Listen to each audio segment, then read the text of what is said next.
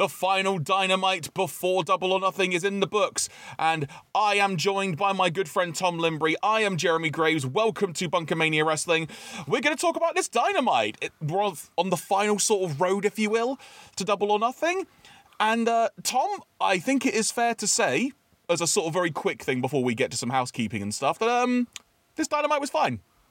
Yeah, I thought it was a nice, easy show to watch.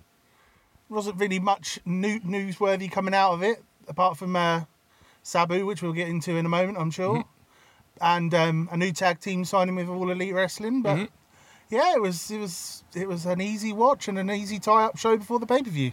Indeed, if you are a first-time listener and or watcher to Bunkermania Wrestling, thank you very much for giving us a chance, and we hope that you enjoy the show. If you feel so inclined, why not hit the subscribe button, be it on your podcast platform of choice or on YouTube. You can find our big podcast archives where we've got lots of great discussion about the world of wrestling.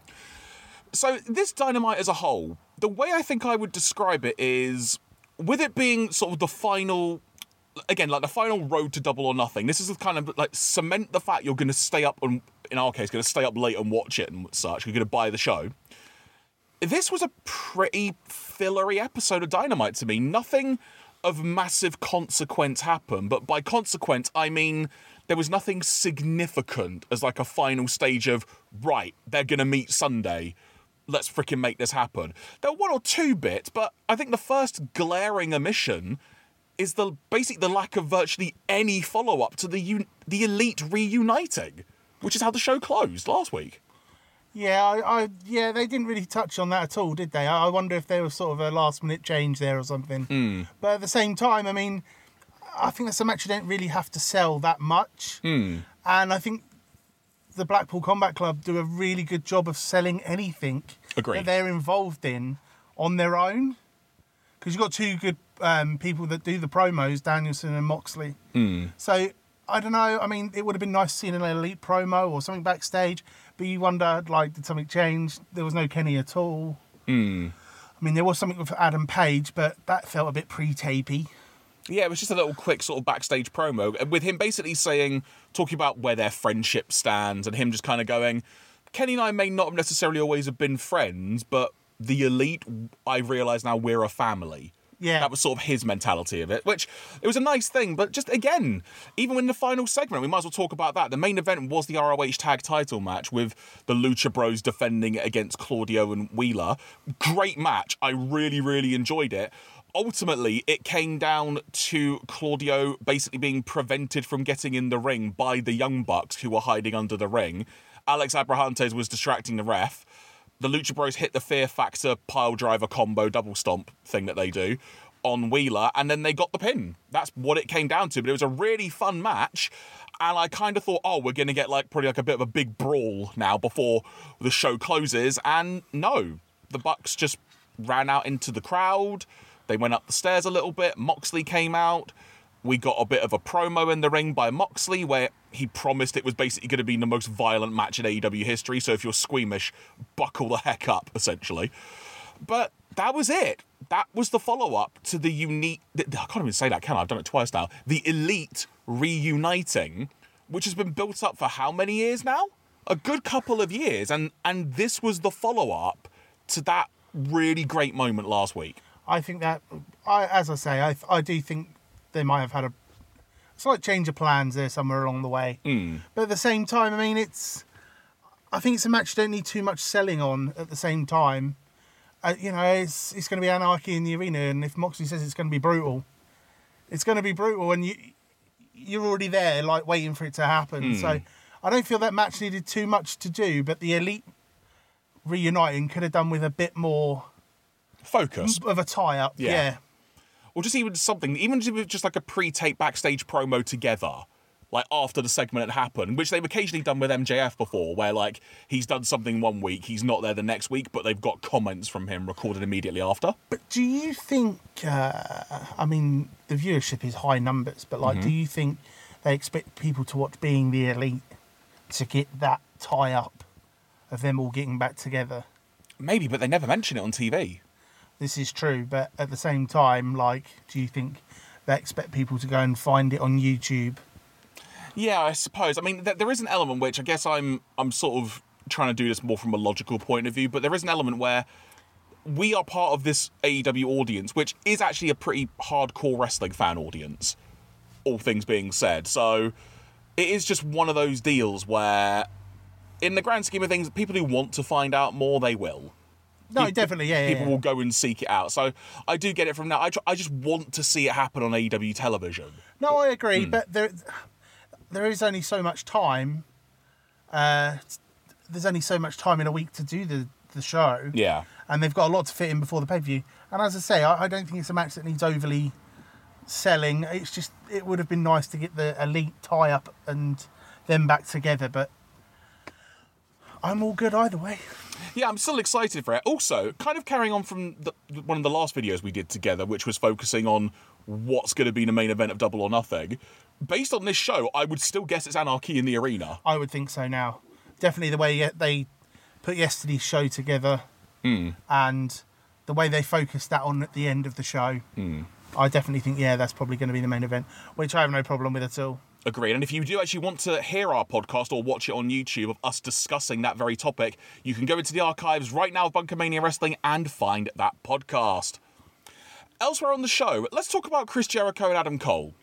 They had a contract signing for their unsanctioned match, which the reason they did that, which I actually thought was a really nice touch, they actually clarified, this is unsanctioned, but the reason they're having a contract signing is to basically make sure AEW's not liable for whatever the hell happens. I do enjoy a good contract signing, and this has got to be the first one where there was no physicality. Yeah, there was no actual physicality. Yeah, well, not by the participants anyway, but they did make it known that both people had agreed not to. Jericho was egging on Cole for letting his significant other being brutally attacked and whatnot. They had like a little video thing. Cole was getting really hot over it. Cole actually did a really great promo as well, saying all the ways he was basically going to pretty much mutilate Chris Jericho in some ways. It was an interesting promo, yes.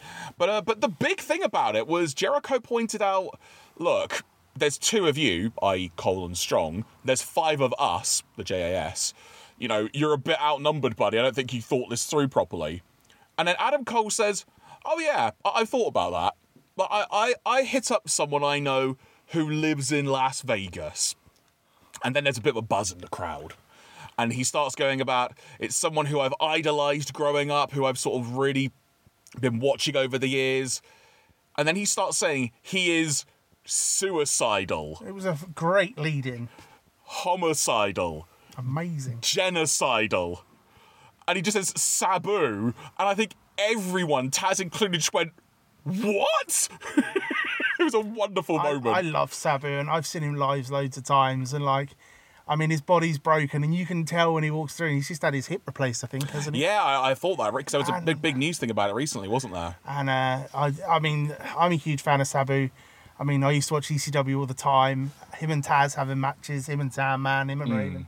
So when he come out, it's like one of those things you're like, oh, yes. And when you don't know about it, it's even better. So exactly, and he got to throw a chair at Daddy Magic's face, which was a really great little throw shot. So the one confusing part about this now, because Cole mentioned Sabu is going to be in his corner during the match. On the graphic, it says Special Enforcer. Yes. So I wonder if it's kind of a two-way thing, like... I don't know. Either way, it's Sabu, who cares? Yeah, and in the grand scheme of things, it's not a massive change to the dynamic of the match. I mean, full disclosure, like I recorded a predictions podcast with Ian about the card for Double or Nothing, and part of us meeting today may have actually been having to add a bit more to that based on things that happened. But honestly, nothing else was really announced for the show that affected that, which is a rarity for AEW, because normally there's like a bajillion matches announced in like the last couple of days before a show. But in this instance, there may still be 1 or 2 to be announced on Rampage. We've not looked at the spoilers, FYI. But even if there are, I'm still very content with how the show is building and how it's going to be, more to the point. What interests me is, I'm sure Jeremy won't mind me saying this, is like they also announced the signing of Aussie Open. Yes. Who like were here for a while in the UK, training and wrestling all around the country with Revolution Pro and Fight Club and Progress and everybody else in between. And that was the biggest newsworthy bit for me. Agreed. And I'd be interested to see if Kyle Fletcher's on the pay-per-view because Mark Davis is injured. Which leads us to Orange Cassidy and Kyle Fletcher. Yeah, there was the international title match, which was announced would be happening on Dynamite, and obviously the champion would then be defending the belt in the Battle Royal at Double or Nothing this weekend. And overall, it was a really fun match. Admittedly, from the Fight TV point of view, when it sort of went to the ad break picture-in-picture from a US side of things, I thought the match ground to a complete halt. There was a lot of stalling from Orange Cassidy rolling in and out the ring, but then from a storyline perspective, you could very easily say he's trying to preserve himself because he's that beaten up. So I get that. And that aside, some excellent stuff in this match. Kyle Fletcher is still great, and I'm glad he got to have a singles opportunity like this because potentially a really big coming out party for him from an AEW audience point of view.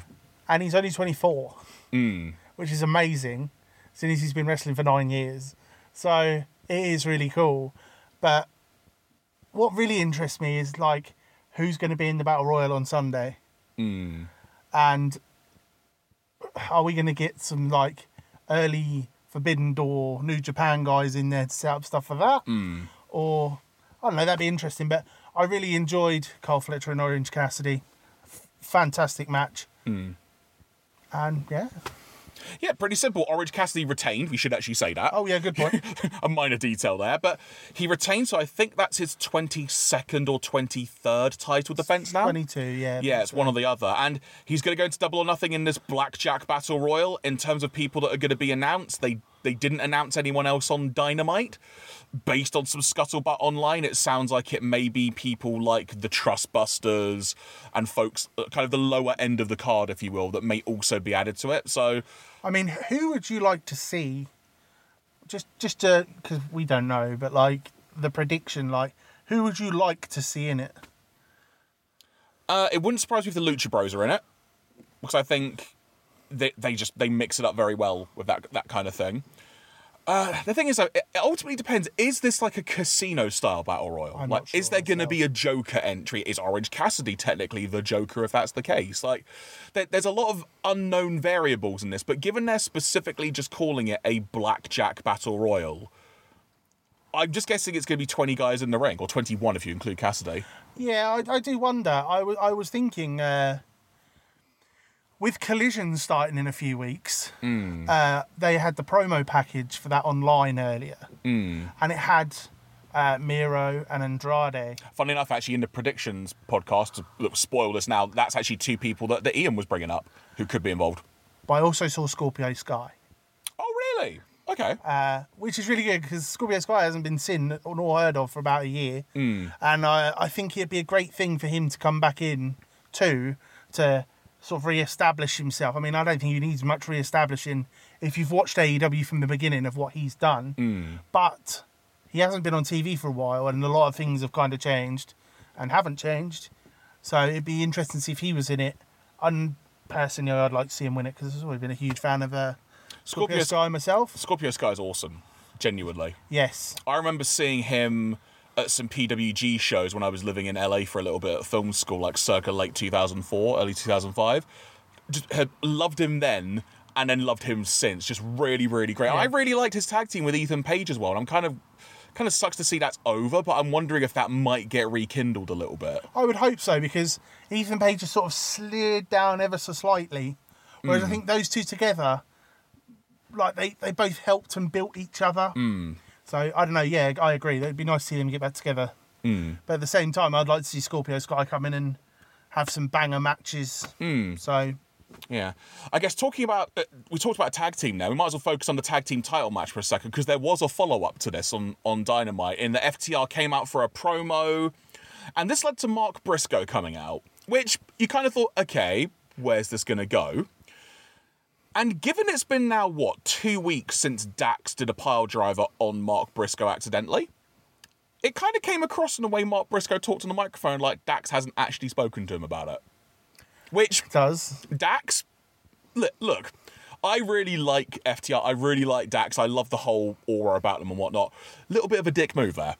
Not actually kind of, trying to speak to him, unless Mark just wouldn't take his calls or something. But Briscoe came out, basically said, what was the deal with you pile driving me? And Dax just went, look, if it's an accident, look, shake my hand, be a man. It's like, what? That's not an apology. I kind of feel FTR are slightly... Yeah. That's why I'm wondering, is there going to be some kind of little double turn thing going on now? Potentially. I don't know. Because but the interesting part, though, to make you wonder what is Mark Briscoe going to do, is they very clearly focused on the fact that Mark Briscoe went, I'm tired of this bullshit, slapped Dax in the face, so Dax got all hot. Then Briscoe went to leave and the Jarrett crew were on the ramp. And first of all, Karen Jarrett goes to hug Mark Briscoe and he just shoves her out the way, which was a really random moment. And he sort of just shoves Sonjay out the way, but then shoves Jarrett out the way, but gets to Jay Lethal and says, look, you're my boy and everything, but this bullshit's got to stop. And then he just walks away. So I think he's fed up of being stuck in the middle. Yeah. And he just wants it over and done with so he can go on and do his stuff on Ring of Honor. Exactly. So now it'll be interesting to see how Mark Briscoe calls the match being the referee on Sunday. But that is an example of a really nice follow-up to stuff that's happened and just kind of is that final little bow before we get to the match itself, which I think is what... Bow is that tie-in with Mark Briscoe's finisher. Froggy bow. Good shout. Like that.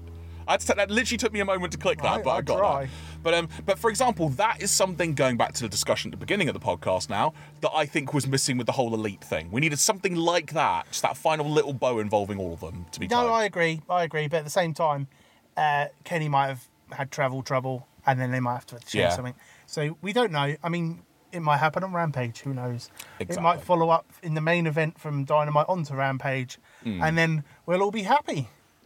Indeed. So sticking on the tag team situation, but let's talk about trios titles for a sec, because this was the other interesting and cool thing on the show, in that we got another trios title House of Rules tag match, which was the House of Black defending against Blake Christian, AR Fox, and Metalik. Really, really fun match. They've changed up the look of things from the initial House Rules match, in that they've now, what I've best described, make it look like a bit like the Twilight Zone. It looks like a dungeon. Yeah, because they kind of had like a lighting effect where there were like lots of iron bars and the light was shining down on the crowd, but it had a kind of a Twilight Zone-y feel about it to me, and it was a bit more lit in general, which is something I think we discussed, that I thought it felt quite dark and difficult to see, so heck knows what it was like in the arena. But Probably easier than us for on TV. As I was explaining to you, when they come out and you're in the building, it doesn't make a difference if the lights are on or off. You can still clearly quite see them. Yeah. So... they can probably see it fine in the arena. That's just my little side note. But overall, though, I love the look of this House Rules match. This is what they're going with. I'm totally down with it. Also, they incorporated it into the House of Black entrance, having shots of the crowd with this new lighting effect. Yes. But as for the trios match as a whole, really good fun. The dealer's choice, i.e. the challenger's choice of rules, was effectively lucha tag rules: 1 man in, one man out. So when one's out, one goes in. Yeah, which I thought was a really nice thing. I've got no idea if the live crowd knew that or not, mind you. Well, to be quite honest, I didn't catch it, so I wasn't quite sure until they mentioned it on commentary. But at the same time, fantastic match. I loved all the end sequence where, like, Brody King had Blake Christian hung over the rope again, like he had Darby back at Blood and Guts last year. But because it was like a triple submission moment, because I think it was Buddy Matthews had like the reverse cloverleaf on a Metalik, AR Fox. Malachi had like a knee bar on Metalik, and then Brody just grabbed Blake Christian and just pulled him out the ring, and it was just chef's kiss moment. The interesting bit about that was, because they really made you had to think about it, is AR Fox got to the ropes, there's no rope breaks. Yeah. And, like, I find that really interesting, because it's different. And sometimes you're watching it and you're like, oh, I forgot that. So I just enjoy the House of Black in general, but, like, I really enjoyed that match, to be honest. Those three wrestlers, AR Fox, Blake Christian and Grand Metalik, are brilliant on Ring of Honor. So I'm glad they're on AEW as well. Yeah, it's nice to... This might be a discussion we could do on a different podcast at some point, but the way that Ring of Honor is just being integrated ever so slightly back into the AEW pantheon, if you will, I like this more than it just being all Ring of Honor on AEW for a while like it was last year. Because I enjoyed the Ring of Honor stuff, like when Jericho was champion, but at least this feels like it's kind of like a guest slot. Like, ROH guys in. Okay, cool. Do you wonder if that's to do with the fact that they're going to use the bigger well, I say the bigger Ring of Honor stars for the Forbidden Door. So they're trying to establish them a bit earlier. Yeah. So when they're brought in, it's not so. we It's all not know so who alien. they are, but like, you know why they're there, sort of thing. Yeah, it doesn't feel like it did last year, which admittedly the whole last year event was a bit of a hodgepodge of people getting injured and stuff, so that didn't help. But at least if they're starting to gradually weave it in now, Yes. that's a very useful thing. It was still a fantastic show and the best live show I've ever been to. I'm so jealous you were there. But elsewhere on the show, just a few other touching on notes, if you will. For one thing, they actually acknowledged that Willow Nightingale won the New Japan Strong Women's title, which I thought was just a really cool moment. But the other interesting point about this, they actually showed footage of Mercedes Moné from that match. You do wonder... Which makes you wonder... if she was supposed to come in the weekend.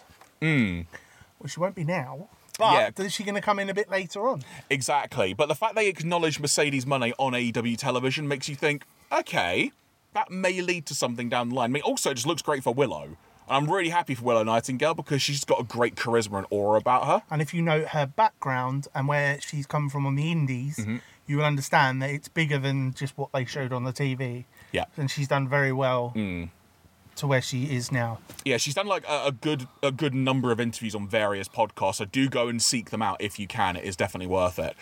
Elsewhere on the women's side of things, there was a little follow-up to Toni Storm and Jamie Hayter, where Jamie Hayter outright acknowledged in a promo that her shoulder's a bit messed up, which, whether that's storyline or not, I don't know, and Toni effectively said, I'm just going to rip your arm off and eat it. So, What cool. most Australians do with anything. Yep, so I guess... Nothing against Australians. So that's pretty going to play into it. No Britt Baker on the show anywhere? Or any kind of follow-up to the Outcast She thing? was aside from announced for Rampage, wasn't she? that? Oh, was she? Okay, so that's where She's she in was a on that tag front. match, but don't ask me to remember who she was again. Very well. And then the final note, I guess, is that Taya Valkyrie had a match against Lady Frost. But she should be signed. She's got some great moves on her. There was a moment where it felt like something occurred in the match, and I'm not sure what happened. There was like a moment, but otherwise, Jade Cargill was watching from the ramp. Taya hit the road to Valhalla, and we sort of got a little bit of a stare down, but that match is going to happen at the pay-per-view, and again, just another simple follow-up to that match, and I'm interested. But that said, I miss seeing Jamie Hayter wrestle. It's been ages now, but... Has it been that long? I thought she was on a couple of weeks ago. I mean, it feels like it's been forever since she, like, the shoulder injury with Toni Storm, but... We'll see. I mean... She might be injured, she might not. She might be just having a break or something. Yeah, exactly. Very, But- very well said. Yeah. But otherwise, I don't think there's much else to note from Dynamite at all, aside from the fact that if you're watching the Fight TV version, the interplay of commentary between Taz, Tony Schiavone, and Excalibur was once again top-notch. The best thing on the show, most weeks, for me, is listening to them three riff off of each other. Because that is genius stuff. And if you fast forward through it, my God. You need to go back and watch 150 episodes of Dynamite. Yeah. And another fun element as well, I don't know if this is like on the main TV broadcast or just like the Fight TV ad break bit, but it was when Danielson called out Tony Schiavone for not having researched about like his background of wrestling bears. Yes. Just so random, but such good fun. And I did like the callback to Regal. Yes, that was a very and it's direct... nice to be here with the man in the mask. He also outright mentioned Regal as well, when he was talking about this is like the way we instill the training of our neck muscles when Wheeler Yuta got pile-driven to hell by Phoenix, Yes. I think it was. Yes. There's a very direct callback to that. But, yeah, like I said, I mean, in talking about it, I think I'm far more happy with this Dynamite than I was thinking going into this discussion, actually. But, again, still not a stellar Dynamite. Perfectly fine. I wish there had been a bit more of a follow-up to the Elite, but overall, still a thumbs-up show. But as I said to you, do you think it's because we've had so much in the past? Do you think that we kind of expect a lot every time sort of thing? Like, Do we expect too much? yeah, I mean, like, we get, like, amazing matches after amazing matches. And, I mean, regardless of what you think, like, AEW is on fire. But do you think, like, we expect a bit too much sometimes? Oh, yeah. When like, the easy stuff is just easy. Yeah. You're not wrong, honestly. You're not wrong. But on that note, I think we're going to start to wrap up here. But do you have any final thoughts before we close? They did announce where Collision was going to be for the first. Good point. Yep, they announced it was going to be from Chicago. Yeah, which only means that Chicago gets another show. And, That's it, nothing else. Nothing else significant's going to happen. libel. It's going to be at the United Centre where they had Forbidden Door last year, which is an amazing venue. So I'm hoping they've got something really cool lined up. I'd really like to see like some of the wrestlers that are going to be on Collision on Dynamite the week before, so they get reintegrated into the AEW world. Yeah, that's going to be an interesting part. And again, we might do a separate video on that at some point as to how to integrate, how to build up to Collision on Dynamite, given allegedly certain perhaps feuds with people, or perhaps not good, let's say, backstage relationships between certain folks. Definitely, it's going to be punk rock. Well said. With that being said, folks, thank you very much for listening and or watching. We hope you enjoyed the show. As mentioned at the top of the show, if you did, why not hit the subscribe button? And if you feel so inclined, tell a friend. If you want to find us on social media, on Twitter, we are at Bunkermania UK. And if you're watching on YouTube and you want to leave a comment, let us know what you thought about this episode of Dynamite. Let us know if you agree or disagree with us, or if this has perhaps made you more excited or less excited for Double or Nothing. From myself, Jeremy Graves, from him, Tom Limbry, we've been Bunkermania Wrestling. Until next time, signing out.